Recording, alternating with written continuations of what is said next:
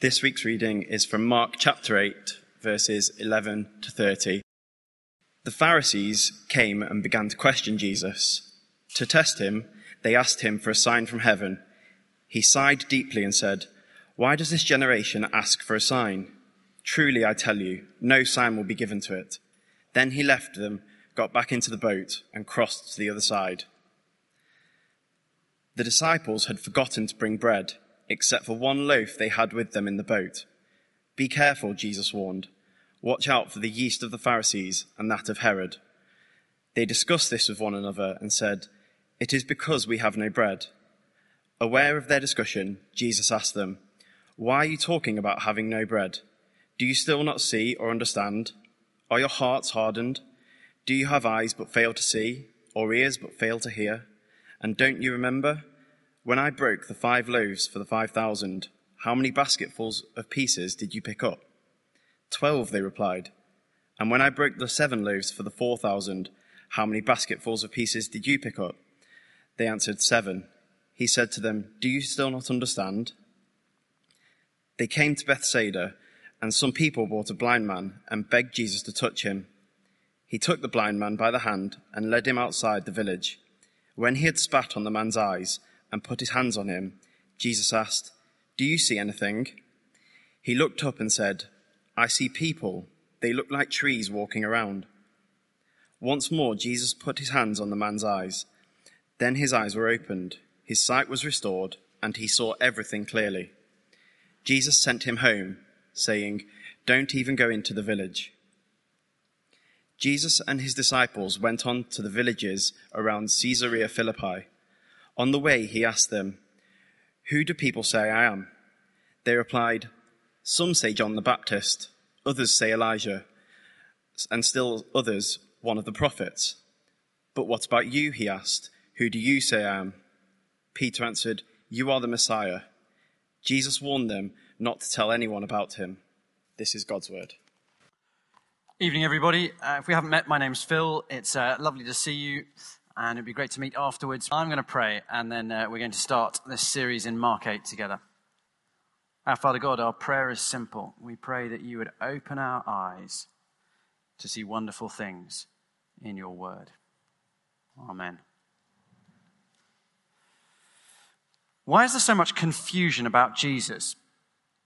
There is a huge amount of confusion about who he is.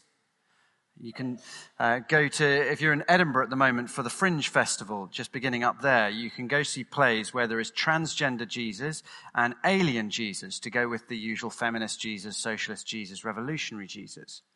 Who Jesus is a question that causes enormous confusion. But I want to look at a slightly different question tonight, which is, why is it that some people seem to work out, this guy is who the Bible claims, the Savior of the world, the Son of God, and other people just never get it? I've got an old uni friend who has been going to church since he was a little boy. He's kind of traditionally British. He couldn't imagine not going to church really on a Sunday. School chapel every day of the week through all 5 years of boarding school. And yet he's never worked out who Jesus is. He's still, it just doesn't quite make sense to him. He's got questions, it's all not quite there. It looks to all the world like he should get it. He's had so many opportunities. He's had the Bible read to him ever since he was tiny. But he's never got it.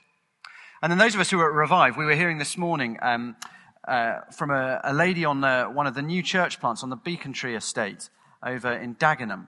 No Christian background at all. Family totally opposed. So when the church first went round to visit her, her mum chased the church off the premises. I mean, this is not a family which is warm to religious things.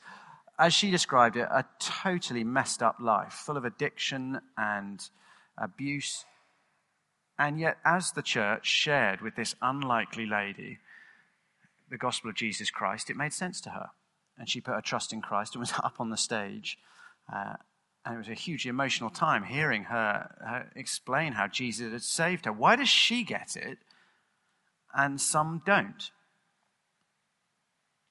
Mark's answer for us tonight is that people naturally are blind, and we need Jesus to perform the miracle of opening our eyes. Let's see what he means. It's a very, very important passage as we work out whether we're still looking into Christian things and wondering why is it that they get it and I don't, or if we are Christians and we're wondering why we've got it and why some of our friends don't. As I said, we're starting this section in Mark. We're going through the summer with Mark, Lessons in Discipleship. Mark is the shortest and most dramatic and most exciting, really, account of the life of Jesus, of the 4 eyewitness accounts. And in Mark, you really see Jesus, the man of action. More happens in 4 verses of Mark than 3 chapters of John at some points. I mean, it's a chapter in Mark is like a day or an hour in the series 24. Just everything happens. It's incredibly action-packed. And because of that, because it's brief and just punchy, some people think Mark is simple. You know, he's the least advanced of the Gospels, the most straightforward. But that's not right. As well as being exciting and action-packed, Mark is not simple. Mark is subtle. He's briefer because he often doesn't explain things. He shows you things and leaves you to work them out. And Mark is very much the disciples' eye view of Jesus. So in Mark, you get a number of groups of people. The religious leaders, they basically always get things wrong, by and large. Individuals who come to Jesus, they quite often get things right, especially if they're women. They're usually getting things right. The disciples, they're somewhere in between. Sometimes they get it awfully wrong, and sometimes they really seem to have got it. And in Mark's account, we really are being put into the sandals of the disciples, and it's as if we're going with them on this journey with Jesus, working out who he is and what it means to trust him and follow him. Now, as I said, Mark is subtle, and one of the ways that Mark teaches us is through his structure. So there's a big structure. You've got it, it should appear on the screen. You've also got it on the bottom of your sheets. Mark is split into 3. There's 1 to 8:26, basically takes place in Galilee, and it's dominated by the question asked in 4:41, who is this man? Who is Jesus? Then this middle section, which is marked by the phrase on the way or on the road, it's sometimes translated. What does it mean for Jesus to be the Messiah, and what does it mean for us to follow him? And then the final section, 11:1 to 16:8, which takes place in Jerusalem. How will Jesus be the Messiah, the Savior? How will he save and rule and lead his people? And we're in this middle section, on the way. And it's all about discipleship, following Jesus, the journey of life following Jesus. Hence, again and again, on the way, on the way, on the road, on the way. And as we'll see shortly, Mark doesn't just use big picture structure in the whole of his gospel account. He also uses structure in smaller ways. And tonight, we'll see that a very subtle bit of structural work by Mark will open our eyes to what he means. So let's dive through the story. The disciples are blind to who Jesus is. Verse 11. The Pharisees came and began to question Jesus. To test him, they asked for a sign from heaven. If you know anything about the life of Jesus, you probably know the Pharisees are the bad guys. And you'd be right. They're the religious elite of the day, and they're up to their usual tricks. There is nothing vaguely honest about their approach. They're not saying, look, you claim to be a religious leader, Jesus, and we just don't want to back some kooky cult leader. We want to make sure that you're right. So please, could you just give us the evidence so that we're not fools for trusting in you? They've not come to do that at all. They've come to test him, to trap him, to trip him up, you could translate it. And what they ask for is, show us a sign to prove you're from heaven. That's what they're asking for. Really? You've been there when he's raised a cripple who's been paralyzed for all his life. You've been around when he's raised the dead. You've been around when he's fed an entire crowd of thousands with just a couple of bits of bread. And you want a sign to prove he's from God. You are coming to him as people are staggering away with full stomachs after all he had was 7 bits of bread and there were 4,000 people in the wilderness. They're not going to change their minds no matter what he produces, no matter what he does. The question that dominates this bit of Mark is, who is this man? But they have not come with open minds to weigh the evidence. They've come with hard hearts, convinced This man's a charlatan and we want to get rid of him. We want to reject him and we're looking for an excuse to do so. And so Jesus turns from them and he and the disciples hop into a fishing boat and head across the Sea of Galilee to the northwestern shore. Verse 12. He sighed deeply and said, "Why does this generation ask for a sign? Truly I tell you, no sign will be given to it." Then he left them, got back into the boat and crossed to the other side. Now, at some point in the journey, the disciples get hungry. It's a group of men. I'm guessing it's about 15 minutes in max before somebody says, who's brought the snacks? And at that point, they realize, we didn't bring any bread. Verse 14, the disciples had forgotten to bring bread except for one loaf they had with them in the boat. And Jesus takes this mention of bread as an opportunity to teach them something. And so he says, verse 15, "Be careful. Watch out for the yeast of the Pharisees and that of Herod." What does he mean? Well, for that, you've got to read on to 16 to 21. They discussed this with one another and said, it's because we have no bread. Aware of their discussion, Jesus asked them, "Why are you talking about having no bread? Do you still not see or understand? Are your hearts hardened? Do you have ears but fail to see, and eyes but fail to see, and ears but fail to hear? And don't you remember when I broke the 5 loaves for the 5,000, how many basketfuls of pieces did you pick up?" 12, they replied. "And when I broke the 7 loaves for the 4,000, how many basketfuls of pieces did you pick up?" They answered, 7. He said, "Do you still not understand?" Jesus is frustrated, can you see, that they don't seem to get it. But the question is, what is it that they don't get? Let me show you. In verse 16, he warns them about the yeast of the Pharisees and of Herod. And immediately they jump to the conclusion, Jesus is annoyed because we forgot to bring bread, so we're all going to go hungry for the journey, which is pretty stupid. Is Jesus really going to be annoyed by the fact there's only 1 loaf of bread? When you think about it, this is the best ratio they've had. 5,000 people, 5 loaves, 4,000, 4 loaves. Here you've got 13 to 1. That is pretty good going. And you've got Jesus. In his miraculous hands, this is brilliant. This is a cinch. That's clearly not what Jesus is on about. His issue is not that you're forgetful about bread. His issue is that you are blind about me.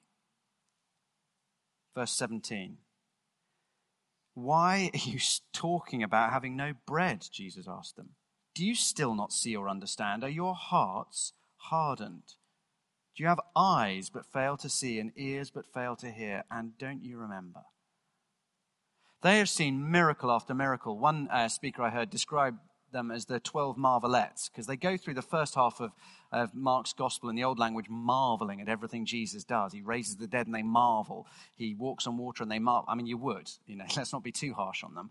He feeds 5,000 from almost nothing and they marvel. He said, "You have seen so many marvelous things, and have you still not worked out who I am? Have you still not worked out that I am God's Messiah, the anointed one, the Savior King?"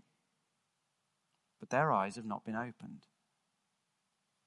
And this is what he's getting at when he warns them about the yeast of the Pharisees and of Herod.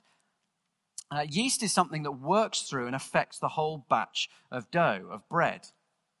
And what he's saying is, look, don't take on the opinions, the attitudes of the powerful people of the day, because their attitudes will stop you seeing who I am. He's saying, don't be shaped by their way of thinking, or you will never see the truth about Jesus. Do you see?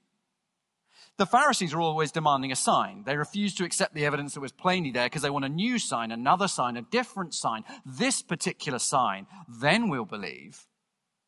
And so Jesus says, beware the attitude of the Pharisees that is always demanding new evidence and is never satisfied. This evidence just isn't enough. There's always a reason why this isn't quite good enough. Beware that attitude that isn't actually looking for evidence, but is looking for an excuse to reject the evidence. Beware the yeast of the Pharisees. Herod's yeast is different. In chapter 6, he too knew of Jesus' miraculous signs. But he refused to accept the preaching of John the Baptist and refused then to accept Jesus for a different reason. If he accepted it, he would have to repent. He would have to recognize that his life was sinful and he would have to stop indulging in the particular sexual sin that he enjoyed. And so Herod refused to see the evidence about Jesus that John told him because it was going to cost him too much and stop him doing what he wanted. What makes this exchange in the boat even more serious is that spiritual blindness is not a neutral thing in the Bible. Listen to the words of Ezekiel the prophet writing around 600 years earlier. Ezekiel 12, verses 1 to 2. The prophet writes, "The word of the Lord came to me, Son of man, you are living among a rebellious people. They have eyes but do not see, and ears to hear but do not hear, for they are a rebellious people. They are guilty for their blindness." Their rebelliousness, their sin has blinded them. It's as if they've scratched their own eyes. It's rather like drink driving. Someone causes a terrible accident, kills a family, and then says, "Look, in my defense, I was so drunk I couldn't even see straight. I couldn't see the car coming, and I couldn't see I was on the other lane." You don't say, "Oh, well, that makes it all right." You chose to drink and drink and drink and drink. You are guilty for your blindness. It is your fault. It's not an excuse. And the Bible says the same about us. That actually it is our fault. It is our hardness of heart. It's our sinfulness. It's the fact that we don't want to see who Jesus is that stops us being able to see. Which begs the question, what on earth is the hope then for these disciples and for us? And we'll see that in the next two sections. But before we get there, I do just want to warn us that our culture, I think, has its own yeast. I don't mean like go to the supermarket. I mean, there are attitudes in our culture which stop you seeing the truth about Jesus. To my mind, you can probably think of others, but to my mind, the two most dominant at the moment are the yeast of scientific materialism and the yeast of personal fulfillment. What do I mean by that? The yeast of scientific materialism is this. There's no problem with science. There are a number of professional scientists among us here at church. But scientific materialism is the sneering, dismissive attitude that says everything we know is told to us by science. And therefore, I reject any claim that there is anything outside of science. It's not a scientific claim. Actually, it's a faith claim, that. And so I can shut down the discussion at the very mention of God. I call it the reverse Jerry Maguire. It's probably the only really, really good film Tom Cruise has been in. Jerry Maguire, have you seen it? There's a number of famous moments in it. One of them is the particularly famous line as he has this long rehearsed speech to win back his girl. And he goes all the way through it. And she tearfully says, "You had me at hello. You had me at hello. You didn't need to say all of that." And there are times when it feels like the opposite goes on. People say, "You lost me at God. The moment you mentioned God, you lost me. I checked out of the conversation." That's not an argument. It's an unwillingness to engage in argument, in discussion. The scientific materialism yeast that's very prevalent in our culture says, I don't even have to listen or entertain your arguments, your ideas, because they involve God, and I check out at the mention of God. Beware that attitude. Beware that attitude. The second is the yeast of personal fulfillment. The moment Jesus starts to talk about things like deny yourself and take up your cross, ooh. Yes. When Jesus starts to say that he has the right to tell us who we can and can't have sex with, how we can or should spend our money, or who we should spend time with, you think, ooh, whoa, hold on a minute. Look, I have a right to personal fulfillment. I have a duty. I have a duty to pursue my potential, to fill my dreams. And well, if Jesus is going to impinge on that, then this just can't even be right. And again, it stops me even looking at whether Jesus might be telling the truth. Because I think the consequences, just like Herod did, if it might impinge on my personal fulfillment, my plan for my life, then I refuse to look at it, to be honest. You may be able to think of others, but beware the yeast of our culture. And it's not just something that affects people who don't believe in Jesus. We're part of our culture. It affects you and me if we're part of church as well, in the way that we think. But if you're still looking into Christian things, if you wouldn't yet call yourself a Christian, beware those attitudes that stop you even looking at the evidence for Jesus. The disciples are blind to who Jesus is, but wonderfully, Jesus opens the eyes of the blind. We're not told whether Jesus miraculously fed them or let them go hungry to teach them a lesson. Immediately, Mark, being Mark, just takes us to the next bit of action. Verse 22. They came to Bethsaida, and some people brought a blind man and begged Jesus to touch him. This is hugely significant. Jesus has been lamenting the failure of the disciples to see who he is. You have eyes but can't see. And in the Old Testament, we're told that the Messiah, or the Christ, same word, God's promised, anointed Savior King, God himself come to save his people. We're told that he will, in the words of Isaiah 35, the eyes of the blind will be opened and the ears of the deaf unstopped. That's what will happen when the Messiah comes. Now, there is a lot that strikes us as pretty odd about what happens next.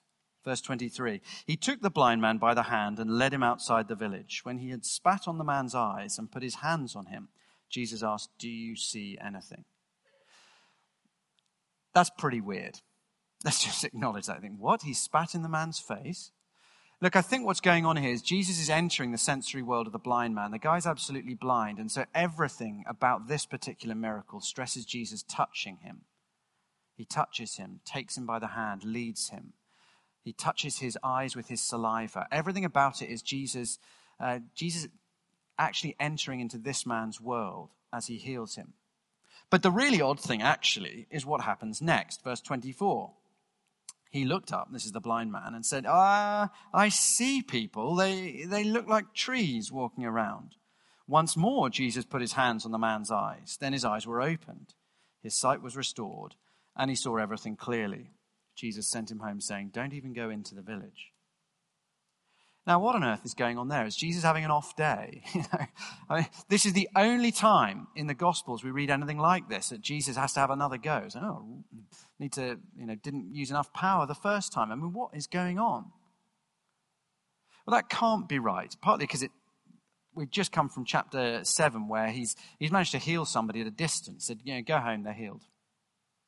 He's just fed 4,000 people. He's raised the dead with his voice before.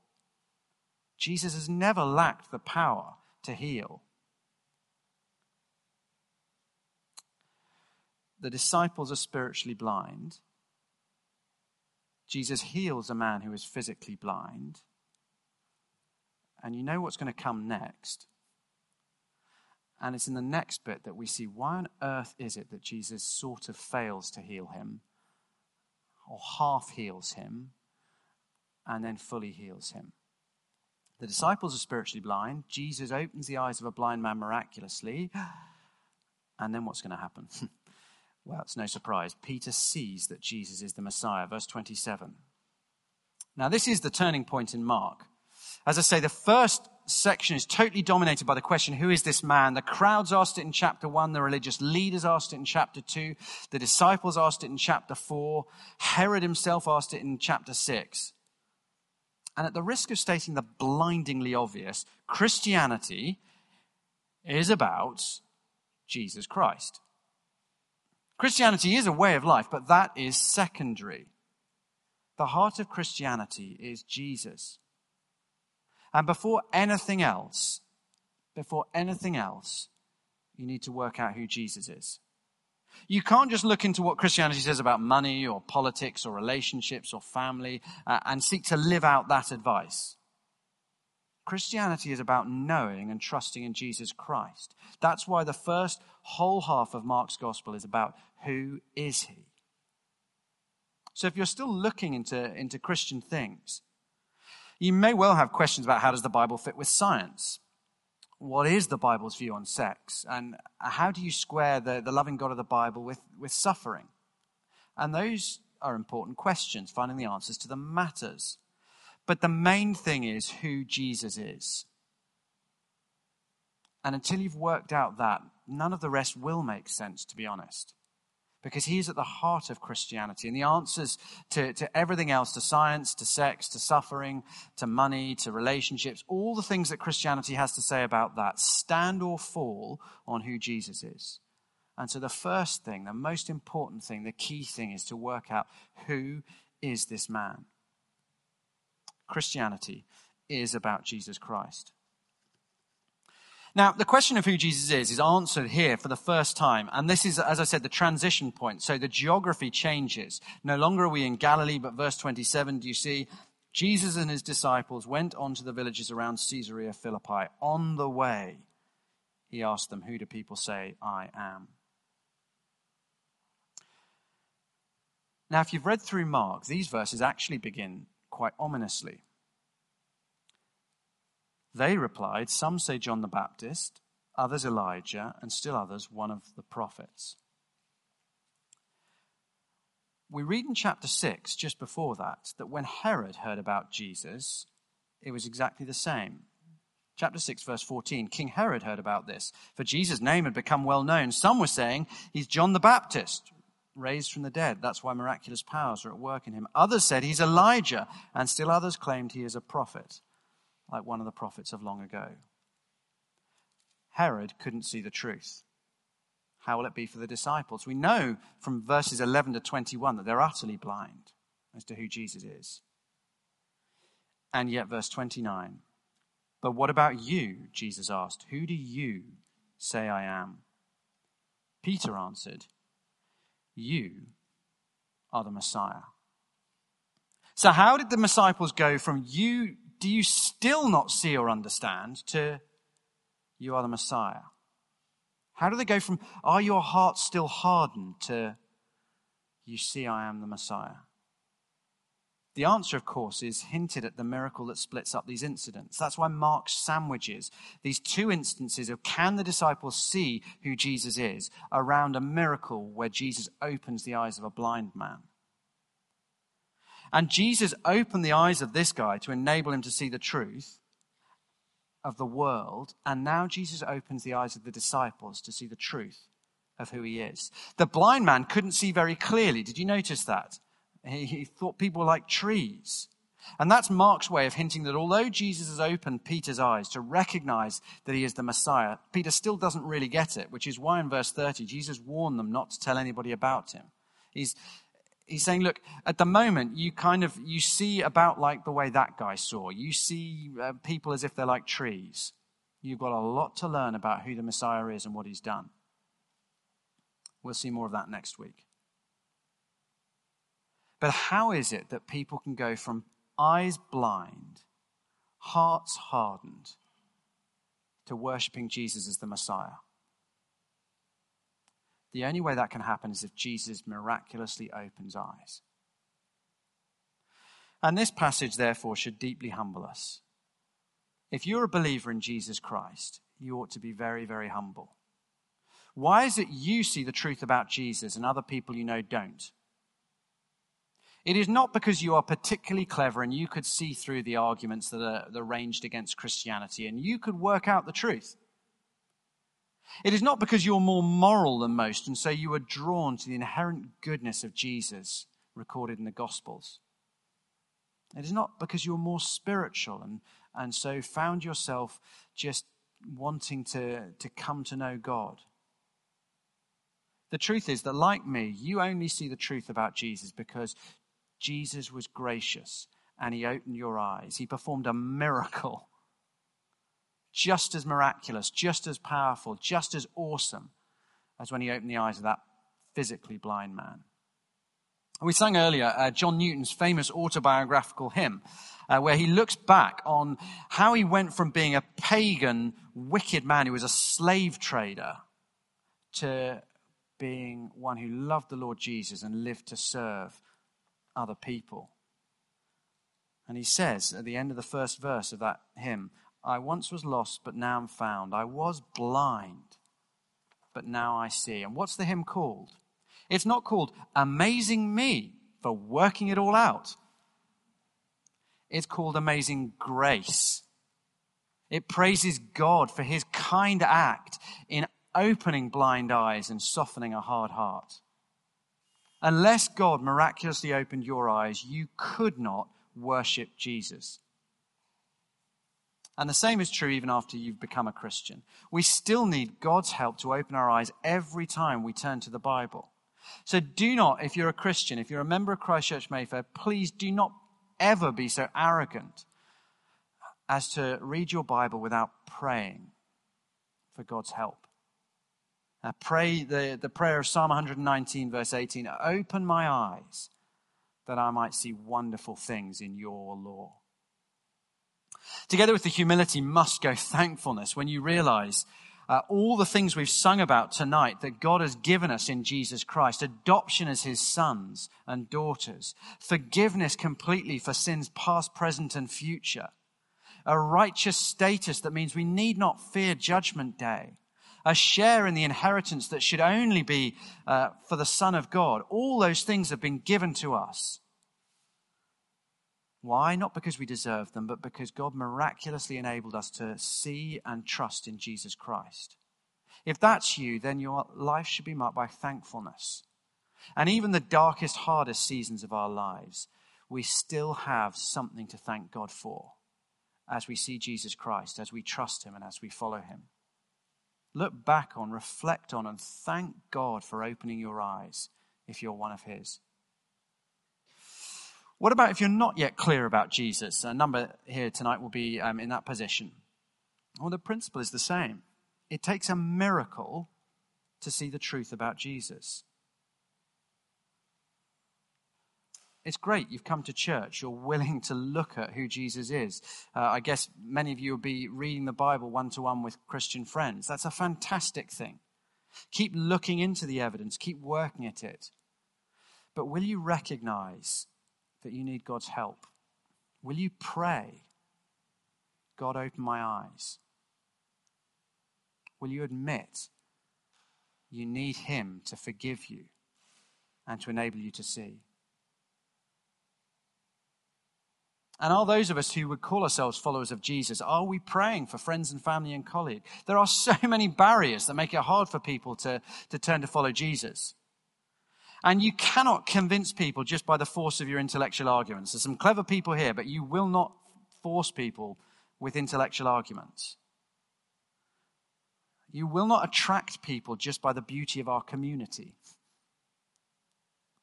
You need God to perform a miracle. So pray. Pray. Pray for people. Beg God to open their eyes. Recognize that without God performing a miracle, no one comes to see Jesus. Paul puts it this way in 2 Corinthians 4 as he encourages us to look to God to perform the miracle and to proclaim the gospel through which God opens blind eyes. 2 Corinthians 4. The God of this age has blinded the minds of unbelievers so they cannot see the light of the gospel that displays the glory of Christ, who is the image of God. For what we preach is not ourselves, but Jesus Christ as Lord, and ourselves as your servants for Jesus' sake. Why would you bother preaching about Jesus if people are blind, Paul? Verse 6, for God, who said, let light shine out of darkness, made his light shine in our hearts to give us the light of the knowledge of God's glory displayed in the face of Christ.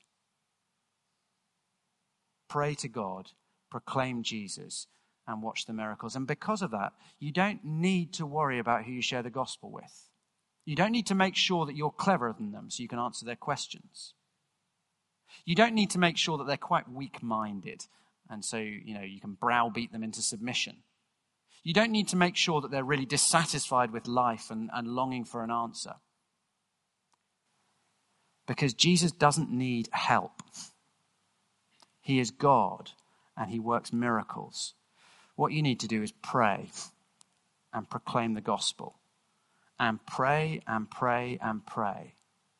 And rejoice when you see him open eyes. Let's pray together.